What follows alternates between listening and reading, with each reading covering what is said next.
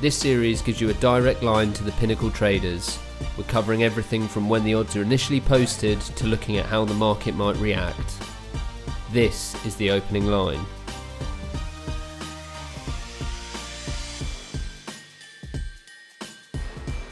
Hello and welcome to the opening line. We've been away for a couple of weeks, but we're now back just in time for the start of the NFL playoffs. To start us off, we've got 4 wildcard games to preview before we move on to the divisional round next week. And back with me again to help uncover the value for these opening games is Adam Chernoff. Happy New Year to you, Adam. Happy New Year to you as well, and glad to hear you're off of your deathbed after the health scare over the Christmas holiday. I know it's been a couple of weeks. We've had illness, the Christmas break, but I'm back refreshed and ready to talk about NFL. How's things for you? Did you know that it's been great, but did you know that this is the 1 year mark since we first did the first podcast last year? Well, there you go. Happy anniversary. I know. It's a special day. Right, well, normally what we do on these is we go through each of the games and we preview them and talk about the matchups and everything like that. But as we're just getting into the playoff season, I think we can start off by maybe talking about the uniqueness of playoff football or what makes it a little bit different to the regular season. So just to get us going, is there any kind of themes that have emerged from this season or from seasons past that you think bettors might overlook or that they really need to consider before we move into the playoff action? So from my personal perspective, there's not an enormous difference just from how I look at games or how I'm going to handicap games. There have historically been a couple of points that you would see really dictate markets. And the first one was a quarterback making his first playoff start, especially on the road in the past decade. I guess we could put a timeline on it. This was like historically a spot where you would almost always see money go against that quarterback and tighten up the market. And as things have been very strange for the course of the regular season, as we'll touch about in some of these games, we're seeing it really be the opposite so far this year. So it's interesting to see that switch. So usually that was sort of point number one that you wanted to focus on. And then the same could be applied to head coaches as well, where it became sort of a big step up for a lot of the head coaches. Once again, not really seeing that this year either. And then the second would be a little bit of an inflation on home field advantage. It would really be sort of matchup and team specific, but usually the home field rating would be a little bit stronger than it would be in a regular season spot. And with this season where home field advantage was as poor as it's ever been and really on the decline for the first time in a number of years, there's also a question mark around that and how much impact it's going to have on these markets and how much you really have to put in terms of it putting anything extra on top of the standard home field that you would take it from the regular season. So for me personally, not much changes, but those were always things and sort of those spots that I was definitely aware of.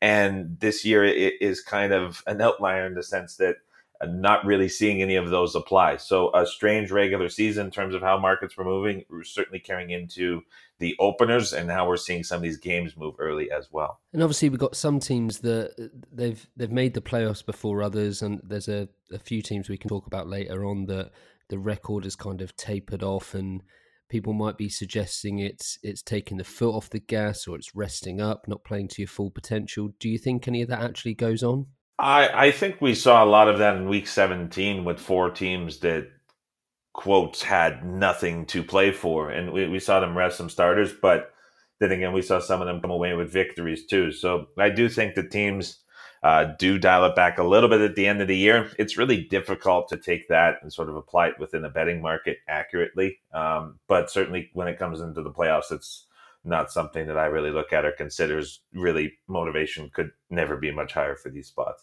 And there's bound to be a lot of pressure involved when it's that one-off game of football, losing you're out type of thing. But one of the things we've got here as well is we've got a lot of rematches from the regular season. So is that something, do you read into it when we've got, I know it's a very small sample size, but do you read into it when we've got a rematch from the regular season and what influence that might have? Yeah, you can certainly look back. I think it's a good spot, especially if the game was recent. If you're looking at a matchup that happened early parts of the season, first 3, 4, 5 weeks, maybe not so much. But if you're looking at games that happen in December or like late November, where there's like a reference point that's not outdated and sort of irrelevant to apply to this game from a market perspective, point spread and total. You certainly see that, and I think Philadelphia Seattle is a pretty good example of that in terms of how the market moved and what prices we're seeing. So from an odds standpoint, there's certainly something to say to look back at those unless anything's really changed and sort of get a point for that spread and total. Right, so that's playoff football in general, if you will. So now we can talk about some actual teams that are taking part. And what I'd like to do is just run through the futures that Pinnacle have got to win the Super Bowl and the odds for each of the teams. And maybe if you could just tell us if there's teams that kind of jump out to you. I know you've got your futures bet on that you put on before the start of the season and stuff like that. But is there any here that you think maybe are overpriced, underpriced, or that jump out as a bit of a surprising one? So to start off with, we've got the Baltimore Ravens. They've obviously stood out with Lamar Jackson all season. They're the favourites at 3.09. San Francisco 49ers close up behind them at 4.92. Kansas City Chiefs 5.43, and then the Saints at 6.81. Green Bay Packers 9.77. Patriots quite low down at 13.38. Seattle Seahawks 25.72, and then you've got the Eagles, the Texans, Vikings, Titans, and Buffalo Bills that are all kind of around the 40.0 plus, 40 to 1, plus 4,000, whatever your odds preference is. So which out of those do you think are worth talking about? So just before we get into which one I thought, an interesting number that I think is usually quite relevant each season is looking at the top 3 teams from the net yards per play ranking. Net yards per play has long been correlated to winning and having success in the NFL as a team. And if we look back since the playoff structure changed in 2002, there's been a team every year except one that finished in the top 3.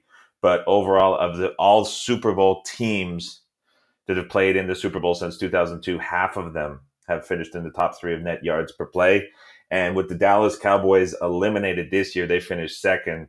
San Francisco, Baltimore, and Kansas City, Baltimore and KC tied for number 3. But San Francisco, Baltimore, and Kansas City would be the 3 teams that fit that this season. So it'll be interesting to see if that number carries. It is now, I'm looking back, 2007 was the last time that a team in the top 3 did not make the Super Bowl. There was another year along the way where 2 teams made it that both finished in the top 3. So if you're looking at it from that perspective, something that's existed now since really long before I got into betting, that's been a spot where bettors have looked to the futures market to sort of find some value, especially in this sort of week 17 before the wild card spot in time. I think that the Kansas City Chiefs are the best team in football. In my power ratings, I've got them in the 91. My ratings are out of 100. And to put in perspective how close Baltimore is behind them, I've got Baltimore at 90. So not a huge gap, but certainly with the bye, that price has come down a lot. Pre-week 17, there was a little more value with Kansas City. Obviously, with them getting the bye, that slashed this price pretty dramatically. So right now, you're looking around plus 450, 5.5 on Pinnacle. So it's a short number. And really, you're going to be looking at Kansas City as a pretty substantial favorite against anyone they get next week. And then going into Baltimore, I think the market's going to come out high on that price just because of a lot of people buying into Baltimore. If that's ultimately the matchup we get, probably going to suspect Baltimore to open right around a 5 to 6 point favorite, which is going to be too large. And that's going to be bet down is my anticipation of that number. I think 5 is probably the true opener there, but I like Kansas City. They beat them once earlier in the season, and that was without Tyreek Hill. Obviously, Baltimore and KC have changed a lot since then, but if you look at these 2 teams, Baltimore really playing at the highest range we've seen a team sort of exceed their average price point over the course of the season, especially in my ratings where I had them as sort of an 85 max, and I've got them playing up to a 90 out of 100, which is pretty incredible to see. So I think that there's going to be just a little bit too much support and really create some value on Kansas City when you're looking at the difference between a futures and a rollover price. I'm going to have to sort of come in with a pretty large stake. So if you are looking from a futures perspective, KC is probably quite interesting. In the NFC, the Green Bay Packers have a bye, and they're priced worse than the New Orleans Saints in the NFC as well as the San Francisco 49ers. So a little bit interesting there to see that New Orleans, who's likely to go into Green Bay next week if they're able to beat the Minnesota Vikings and play the Packers, despite having to play an extra game as well as go on the road to play in Green Bay. The Saints or the Packers are listed with a worse price than the Saints. So that's a pretty interesting market dynamic that I haven't necessarily seen before that I can remember, where a team with a bye was priced this much worse than a team without a bye. So I think that speaks pretty highly about how the market views the New Orleans Saints. A bit of a surprise if we look a little bit further down, potentially. And I hate to get too excited about this because I think that they're one of the most misleading teams that we've seen in a while alongside Green Bay. Seattle at 26 to 1, 25 to 1. If you look at path, you get a Philadelphia Eagles team with some question marks. We'll talk about this team in detail in a little bit. But if Seattle can get through Philadelphia this week, I actually quite like them to go into San Francisco and earn a win against Shanahan, Garoppolo, and the 49ers, which sets them up arguably with the easiest path to the championship round. Obviously getting a divisional opponent for the third time, when they beat earlier in the season, when they probably very well could have beat in week 17. It's going to be pretty about as easy as a matchup as you can ask for Seattle in terms of familiarity in that divisional round. So if you get Seattle getting to the conference final, it becomes just a scary team to play. So if you're looking at 25-26, it all comes down to this game this week. If they can get through it, I think that they actually have a bit of an easier hurdle to get over next week than they do this week, as weird as that sounds. So at that number, maybe a little bit long, although just their overlying season metrics are not going to get me involved. But that's certainly an interesting team in the NFC if you're looking at a bit of a longer price. And is it worth considering kind of hedging out or trading out on these futures bet, maybe for your personal bets, as just as a general tactic for people? Is there value in that? If you have to sort of approach it, I think I would say two different ways. And hedging is always a bit of a difficult topic to cross because 9 times out of 10, if you're betting against your original position that has made it this far, you're probably making a minus EV bet and taking away from your original wager.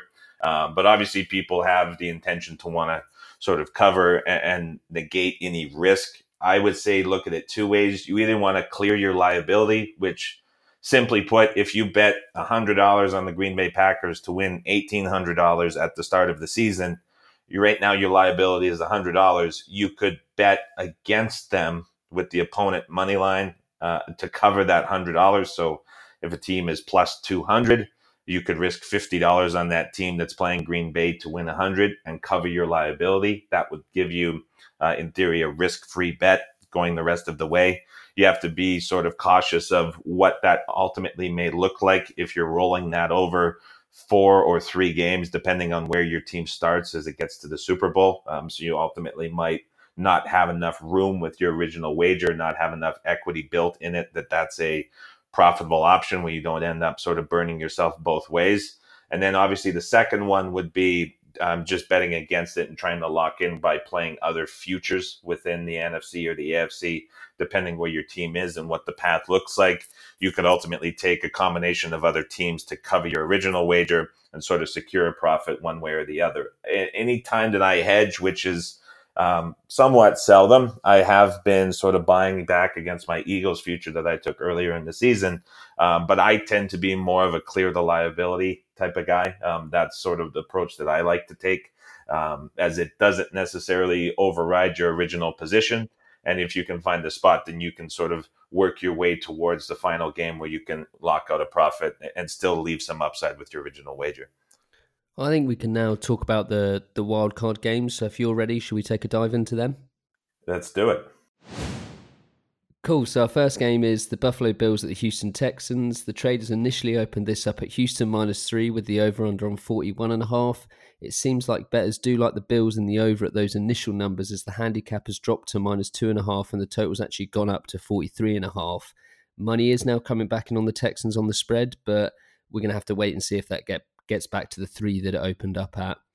In terms of their regular season record, both of these two teams had a 10-6 record. They were up and down throughout the most part of the season, and towards the end, neither of them really looked too great. Matchup-wise, I guess, I mean, for me, it's a slightly above-average passing offense from the Texans coming up against what is or was one of the best pass defenses in the league across most metrics. Weakness-wise on defense, I guess the Bills aren't too great against the run. So instead of all the attention being on Watson and Hopkins, it could be Carlos Hyde that's the main threat and potentially do some damage for the Texans. On the other side, we've got a pretty poor aerial offense for the Bills, but they're coming up against what is a really bad Texans defense, whether it's through the air or on the run. They don't fare too good against either of those. So plenty of avenues that the Bills could get some success when they have the ball. What are your thoughts on the matchup?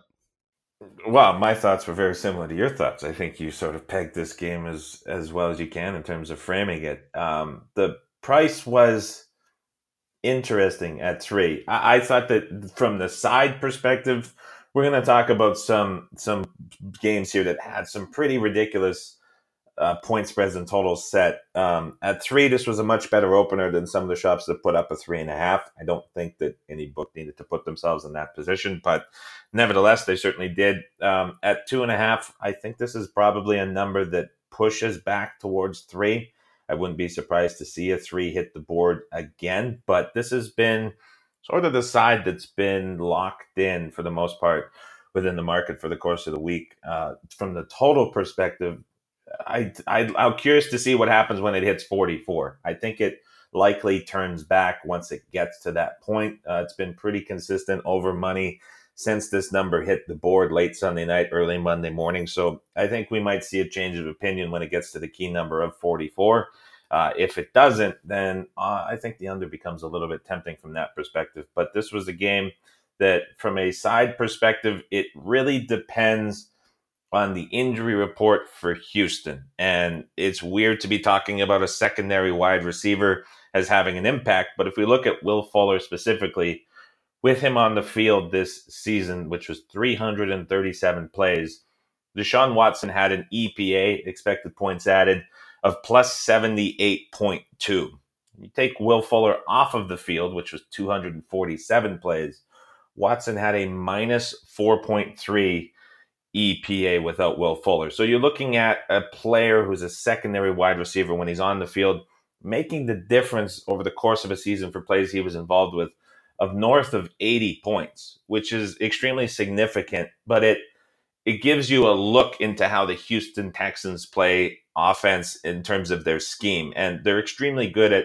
matchup football. So when you have Hopkins, Fuller, and Stills, the 3 wide receivers, you can't, or very few teams can, play those guys single coverage. You're going to have to double one, and usually the answer to that double team is Hopkins, which really opens up Stills and Fuller being the speed guy, to unlock this offense and really stretch the opponent downfield and create that space that this team needs to work. So Will Fuller's been battling injuries his entire career, but this season we're seeing an enormous split with and without him, and where this week specifically it becomes a little bit more magnified as Buffalo lost Levi Wallace in week 17 to the Jets to a non-contact injury. Wallace is the number 2 cornerback for the Buffalo Bills. So if you think White, the number 1 cornerback for the Bills, is going to be covering Hopkins along with likely a safety, providing a double team help, if you don't have that number 2 corner on the other side of the field, then you're playing 3-4 versus 2-3 for Houston. And again, this is a team that's extremely good at matchup football. They're going to be able to exploit that, especially if Will Fuller is healthy. So we're now into day 3 of the practice reports, and day 1, way back on Tuesday, was very promising initially. It said that he was on the field, he was participating. Yesterday, all of a sudden, there became a little bit of a question mark, and he was almost downgraded a touch without anything official being made. This is the playoffs, so we're not going to see anything, especially if someone's less than 100%, that really indicates as such. But it'll be interesting to see how his health is sort of finalized a little bit later today and what he looks like going into this game. Because if he's healthy, enormous boost for Houston that really creates an issue for Buffalo from a coverage perspective. Other side of the ball, J.J. Watt, biggest, probably, I don't think it's a stretch to say biggest impact player from a defensive perspective. You don't usually get a defensive player that's making an enormous boost to a team overall, but you look at the splits between having Watt on the field and off the field this season, and that's the difference between Buffalo being an elite run-stopping unit to an average, and it also has them from a above-average pressure unit to a below average pressure unit, because when he's not on the field, the run game suffers. That requires extra guys to be up in the front seven. It creates extra pressure on the secondary as well. He was leading the league in solo pressures generated before he went out in week 8 with that injury. So two guys that are enormously important to this injury report, and they're going to have a very big impact on where this point spread ultimately closes. This number was trending down lower than 2.5 when the first injury reports came out on Tuesday. And we've seen a slow reversal back since these two guys had some optimism around their status. Be interesting to see how this really takes shape a little bit later this afternoon. I think this is going to be the last time that we're really going to see a significant move, if any. So you can look at it as a significant move or a lack of move, which will show resistance, and you might be able to read a little bit closer into the status of these guys later today. But all three of these guys, Wallace for Buffalo, Fuller and Watt for Houston, if there's any change in the status, we're going to see a bump in the price here. I think at 2.5, you have to look a little bit towards Houston. And this is a spot, again, where I was sort of expecting this to go the other way. You get the not a rookie quarterback, but a quarterback making his first start on the road in the playoffs. Tough spot against Houston. Usually the market goes the other way. Certainly didn't in this case. And so I think there's a little bit of value on Houston, but I'm not really running to bet it just because there's so many question marks about Fuller and Watt. If anything becomes clear, then I would find myself on Houston. Yeah, so I'm just reading now, and the Texans' defensive coordinator is saying that Watt will play an obvious passing down. So read into that what you will, I guess. Yeah, it's again, that to me, I hear that and I hear more limitations than I do full availability. Now, I don't want to make it all about the Texans, but there is two big injuries that we've talked about. And just as like a general concept, I guess, and this might be just personal opinion, but do you think people maybe look into injuries on the offensive side more so than maybe the defensive side? Because both these players could have a big impact, and are we kind of biased towards the impact of offensive players, do you think? I think there's absolutely truth to that, no question. Right, so now we can move on to our next game. We've got the Tennessee Titans at the New England Patriots. The Patriots are a 5-point favourite for this, and they have been since the line opened at Pinnacle. The over-under has gone up ever so slightly from 43.5 to 44. New England ended up their season with a 12-4 record after starting pretty well, and we have spoken about the benefit of that very easy schedule to start with. The Titans' record at the end of the regular season was 9-7, and they had an okay start. They got a lot of hype when Tannehill took over from Mariota, and again, it's clear how the schedule impacted those performances or those results. New England, they're not the team that they once were, and despite some struggles this year, the defense definitely isn't the problem. Well, it hadn't been until the last game of the season when they got absolutely tore apart by the Miami Dolphins, but it's not so much about the Patriots passing game anymore. They seem to be turning to the run a lot more than usual, a lot more than previous seasons, and we might see a slight change in that, though, as the Titans are much better against the run, so it could actually make the Patriots turn back to the pass once again.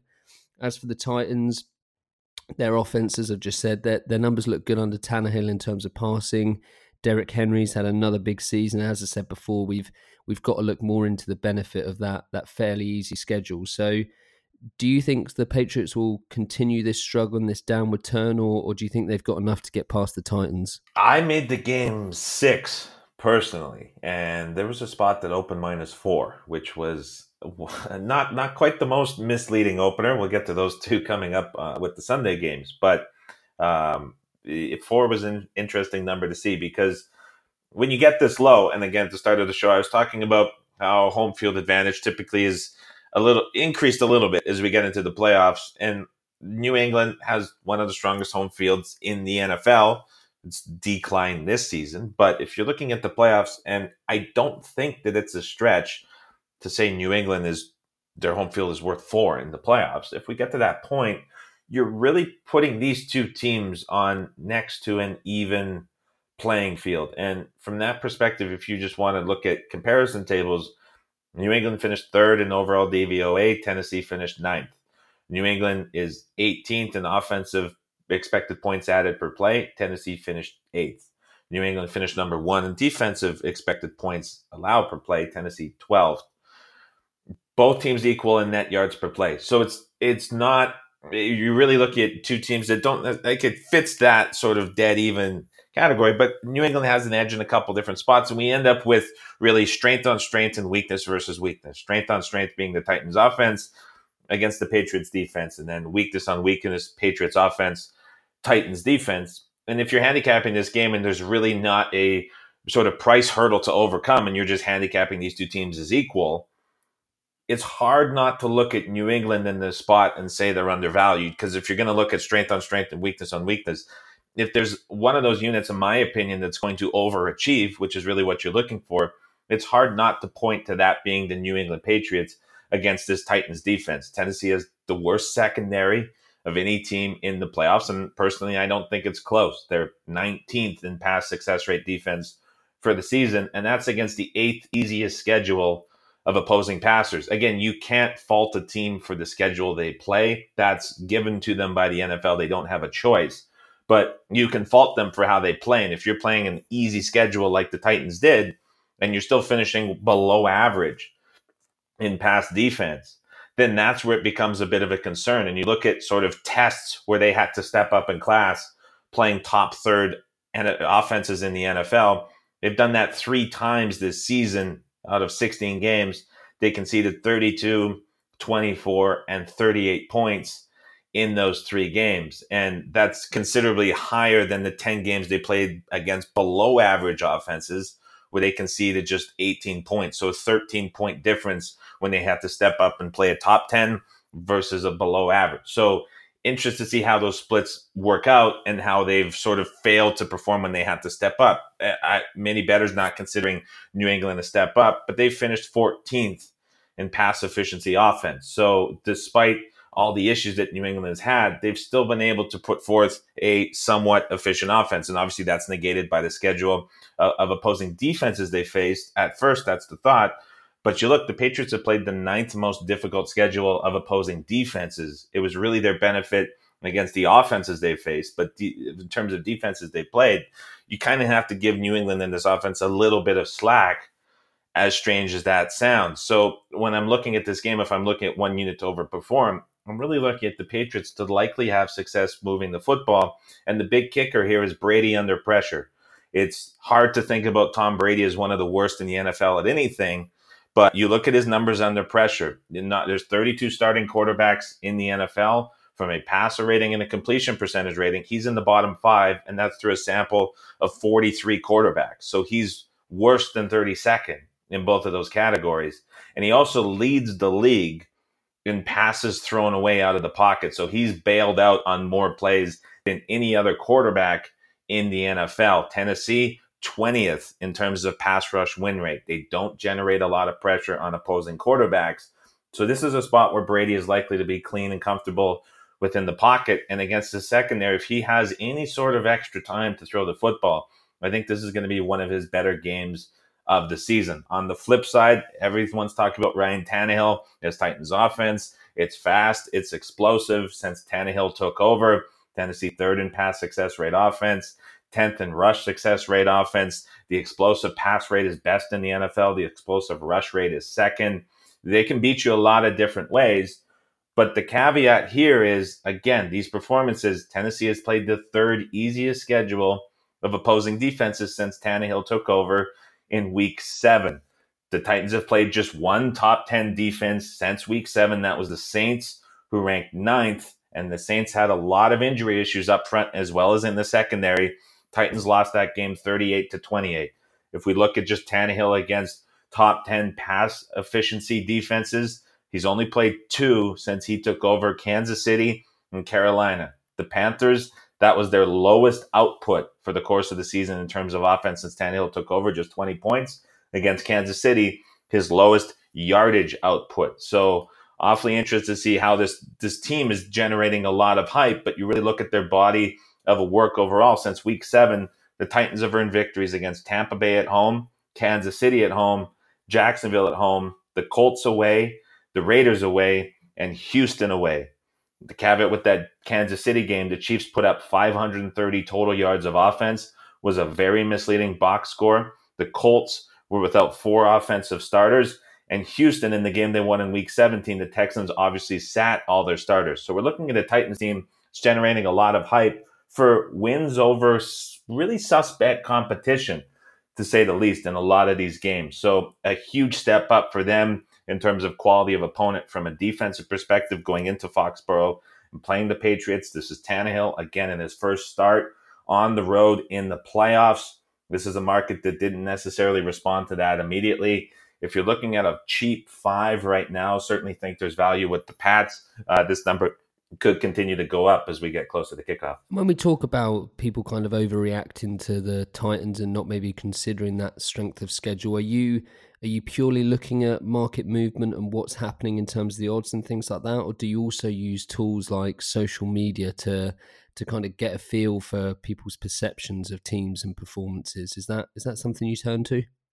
Really, just from where I see the openers come out, how that compares to my ratings, and then how it moves. And I think the movement can really supplement a lot of that opinion that I take out of the market for sure, especially when you look at where the moves originated from and how the rest of the market responded to it. And this is a case where we're seeing some, I don't want to say reputable is the wrong word, but I guess we're seeing some questionable bookmakers that cater to a very recreational audience being the first to move down on the underdog, as well as coming out with the lowest openers. And the openers can at times be a bit of a pump fake with some intent behind it.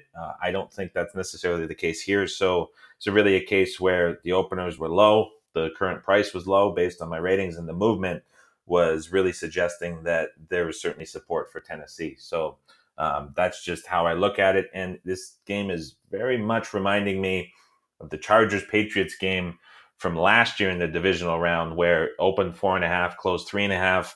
Patriots stumbled a bit down the stretch last season, had some question marks. Chargers were the upstart team, went through Baltimore in the wild card round, put together an amazing defensive performance, took a ton of praise from it.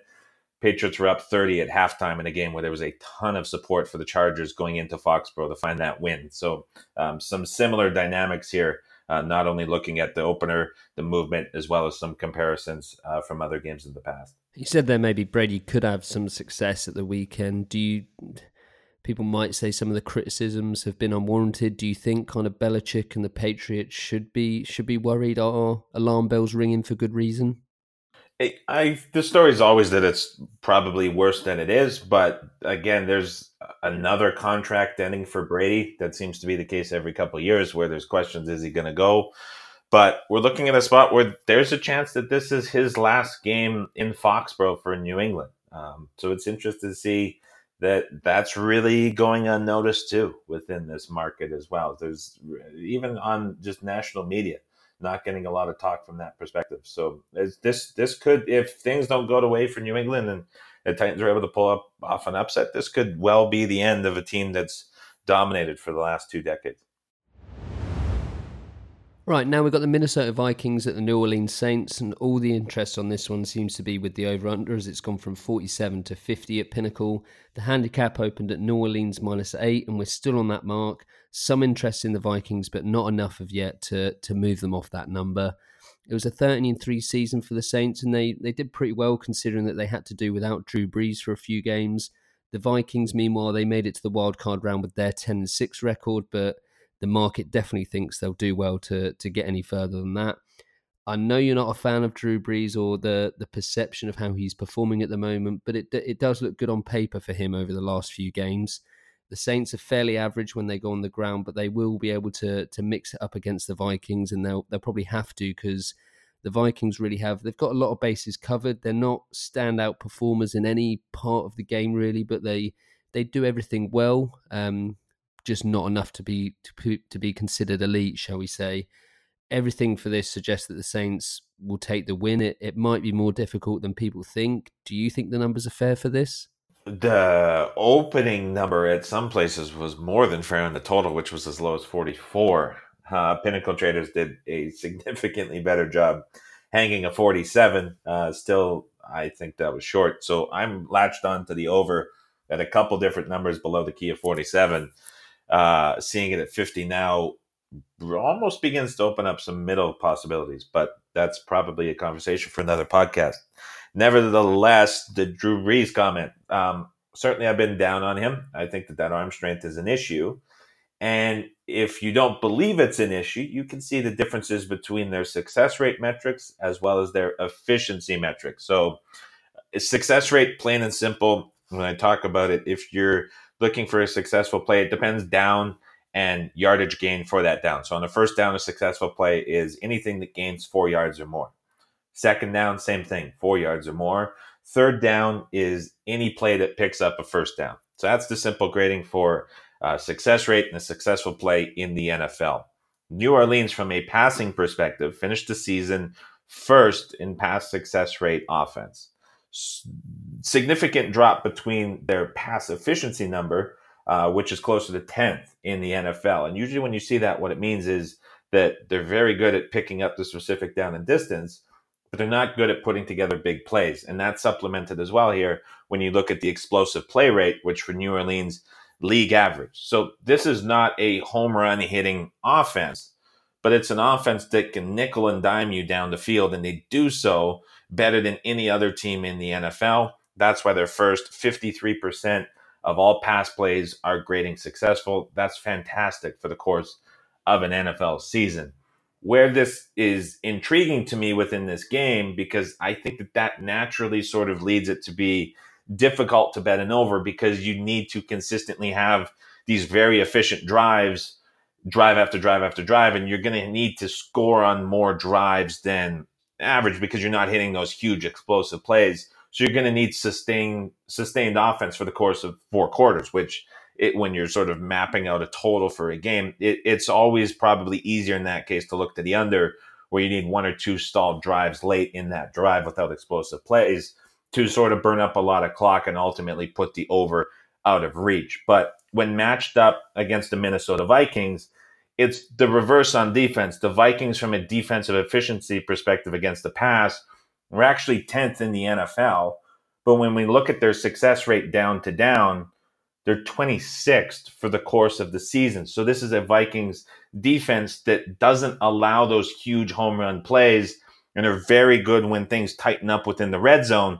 But down to down throughout the field between the 20s, this is one of the worst secondaries in the NFL. And the reason that happens is because they play such tight press coverage up front at the line of scrimmage, and they don't give a lot of support to their cornerback. So when you want a matchup, if you were just to sort of create the ideal matchup for the Saints offensively, it is exactly what this Minnesota Vikings defense does and exactly how they play. And not only are these wide receivers for the Saints going to be able to find space against these corners that are playing extremely tight. The Saints have some of the best route runners in the NFL, but the pressure scheme for the Vikings up front fits in extremely well with the Saints and where Drew Brees is comfortable. Vikings have 2 of the best edge rushers in the NFL. They generate almost all of their pressure off of the edge.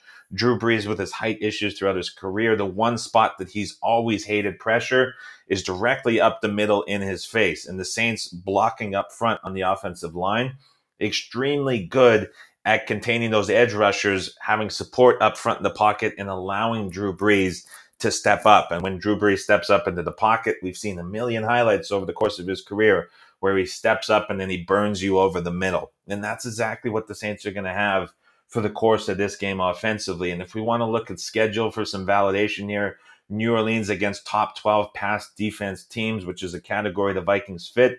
Saints have scored 36, 34, 46, and 42 in those 4 games. Minnesota against top 10 passing teams, they've allowed 21, 26, 24, 37, and 23 points in those spots. So this is a game where I think the Saints have a ton of success offensively. For the Vikings, Kirk Cousins, highest play action rate in the league. He works off of those huge drops, but it's all about the running game for Minnesota. 3rd highest run rate in the NFL. Dalvin Cook says he's 100%. When you have Dalvin Cook in the backfield, this team looks a lot different, especially from what we saw in Week 16, where they were relying on Mike Boone, but Cook hasn't been healthy now for a number of weeks. He comes in healthy. The Saints 3 weeks ago against San Francisco lost 2 of their best defensive linemen. They have not been tested by a running game yet. And the big test was supposed to come from the Tennessee Titans, but Henry didn't play in that game. And still the Titans were able to put up 125 yards running. But this is going to be the first big challenge for them because the Vikings run that outside zone running scheme. Very difficult to defend, very difficult to game plan for. There's still a lack of familiarity now up front for the Saints. If this defensive line is not able to contain that outside zone scheme for Minnesota, that opens up any pass for Kirk Cousins against the Saints secondary with 3 starters on the injury report this week. So this is a spot where Minnesota likely to be able to move the football very comfortably as well. This total moving up makes all the sense in the world. I think that 50 is a much better number. I had it between 50 and 51 for the true price on this game. I think we could see this get to the high range key number of 51. Not far away now with this hanging at a 50 this morning on Thursday. So over certainly the look here, in my opinion. 49.5 or 50, the value certainly reduced. But if you are listening, you have a ticket from earlier in the week, you're sitting on a very good number, and you certainly will have options come Sunday as this total continues to tick up. So basically, we're looking at a good matchup on offense for the Saints, a good matchup on offense for the Vikings, and easy as that, Adam. All roads lead to points. Yeah, I think that this gets into the 50s for sure. Right, so now on to our final game, Seattle Seahawks at the Philadelphia Eagles, and last one of the weekend and one that the betting market thinks should be a pretty close one. Seattle are on the road, but our traders opened them up as a 1-point favourite. They're now minus 1.5 in it. I mean, it would be surprising to see it get to the 3, and if anything, it might go backwards towards the pick'em. A point has come off the total as well, but it could be on the way back up from 45. Both of these teams kind of stumbled their way into the playoffs in the end. The Seahawks ended up 11-5, with the Eagles coming out on top of that crucial game against the Cowboys, and they finished 9-7. The Seahawks were looking good at the midway point of the season, and 3 of their 5 losses have actually come in the last 4 games this season. The Eagles, meanwhile, they never seem to fulfill potential. I know you kind of spoke about them at the bottom of those rankings and looking to improve, but it was stop-start and it never really happened for them. This one, it's got to all be about injuries here. Backs is the issues for the Seahawks, and they've brought back Marshawn Lynch to help. They were looking good when running the ball with Rashad Penny, but now they might be forced to go through the air more. That also happens to be where the Eagles look the weakest in terms of their defense, so might not be such bad timing for the Seahawks. The Eagles, meanwhile, in terms of their injuries, they're all over the place with the offense. We talked before about that unique play style with some quick passes out to the running backs and the wide receivers, and that's been a tactic that the Seahawks seem to have struggled against this season, so that could see some success for the Eagles, and they aren't too good against the run either, the Seahawks. So an interesting one here, and while these two teams aren't in a great place, both of their issues could prove to be the benefit in terms of how this one matches up. It's a bit of a weird one. So what are you thinking about it? A weird one would be putting it nicely. I think that's quite an understatement. Traders did a very good job opening this number where they did. There were some other places that were misleading with the intent of the number they sent out, to say the least. There were some places that sent out Seattle +3, which was an interesting number. But to keep the focus on the game and sort of what you can take from it, I think a lot of people listening to this podcast feel the same way as what you just described about the Philadelphia Eagles. But I would consider this when you're handicapping this game. There were 2 teams in the NFL, and I'm not going to put you on the spot and make you guess, but there were 2 teams in the NFL this season that finished top 10 in all 4 categories for success rate. So passing offense, passing defense, rushing offense, rushing defense. There were 2 teams in the NFL that finished top 10 for all 4. Number 1 was the team we just talked about, the New Orleans Saints. Number 2 is the Philadelphia Eagles. I would have got it. You should have asked me. Well, I sort of set it up with the game here, but everybody's really trashing the Eagles. It's interesting to see that they've been extremely well-rounded for the course of the season. So that stat was one that I sort of I heard it. I went back and looked at the tables. I was like, there's no way. I checked another set of tables, and sure enough, you see they're tied for 10th passing success rate offense, but otherwise the other 3 were well inside the top 10. So extremely well-rounded team. And like the injuries is the second thing that we're thinking about the Eagles, especially down the course of the last 4 or 5 weeks of the season. We go back 5 weeks, they lost 17-9 against the Seahawks team.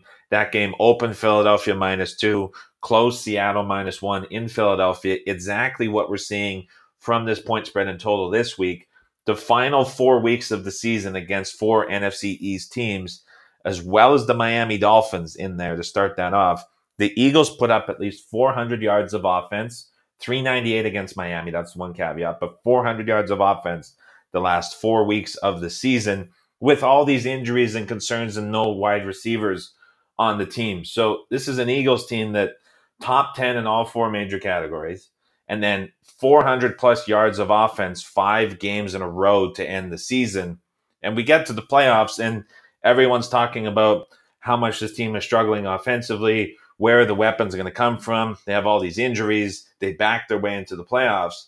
There's 2 different stories going on between what the numbers are saying versus what we're hearing on the news within the narrative. And I think that that's fueling a lot of this support for Seattle, who's a team, and I think everybody's seen the tweet by now, but if you were to reverse the result in 1-score games over the course of the NFL season, the Seattle Seahawks have the worst record in the NFL. So this is a Seattle team that's continuously finding wild ways to win in the second half in very competitive games, rarely getting out to any substantial lead on their opponent.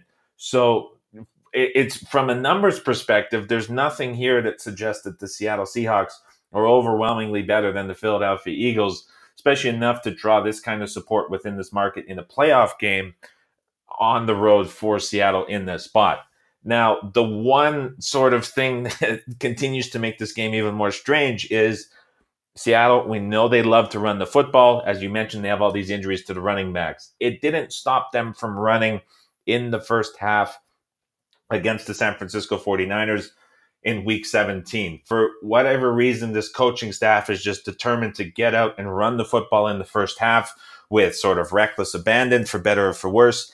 And they continue to put themselves in a poor situation. Then they go into halftime and they come out and the pass rate shoots up and the offensive line steps up from it as well. We saw against San Francisco going to the halftime, scoreless, trailing. They come out in the third quarter. All of a sudden, the offensive line is picking up the blitz for San Francisco. It's giving Russell Wilson time. And then we're looking at a top 5 passing attack in terms of efficiency as well as success rate in the Seattle Seahawks that can be extremely explosive. And if you're going to attack this Philadelphia Eagles defense, you're going to want to do it outside and deep down the field. The question for me becomes, when you're looking at this game, there's such a big support from the numbers for Philadelphia. But is this a spot where you want to sort of maximize this coaching mismatch and take the Eagles in the first half and sort of ignore the adjustments that Seattle makes within the second half when they're sort of forced to pass and they continuously they sort of back into this ideal game plan that they never come out and lead with, but when the scoreboard forces them to, they can play catch up because they're so much more efficient throwing the football than they are running the football. So you have to sort of approach this from what's a better case scenario. Is it the first half? Is it the full game? But I really think that it's going to be extremely difficult to make a case for Seattle, especially at this price point when it was flipped the other way. Maybe there's something here, but this is probably a game. I haven't played it yet because I'm curious to see how high this number ultimately goes. But this is a spot where I think one way or another, I'm going to find myself on the Philadelphia Eagles by kickoff. Well, there we go. There's our 4 wildcard games done. We're right at the business end of the season now, and top level analysis as always, Adam. So thanks for coming on. Looking forward to the games, and hopefully we can get some favorable results after what was a winning end to the season. So we need to continue rolling through the playoffs here. Well, here's to hoping. Thanks to everyone for listening. You can bet with all of the odds we discussed on today's show, from the individual wildcard games to the futures for the Super Bowl. Good luck with any bets, and remember to always gamble responsibly.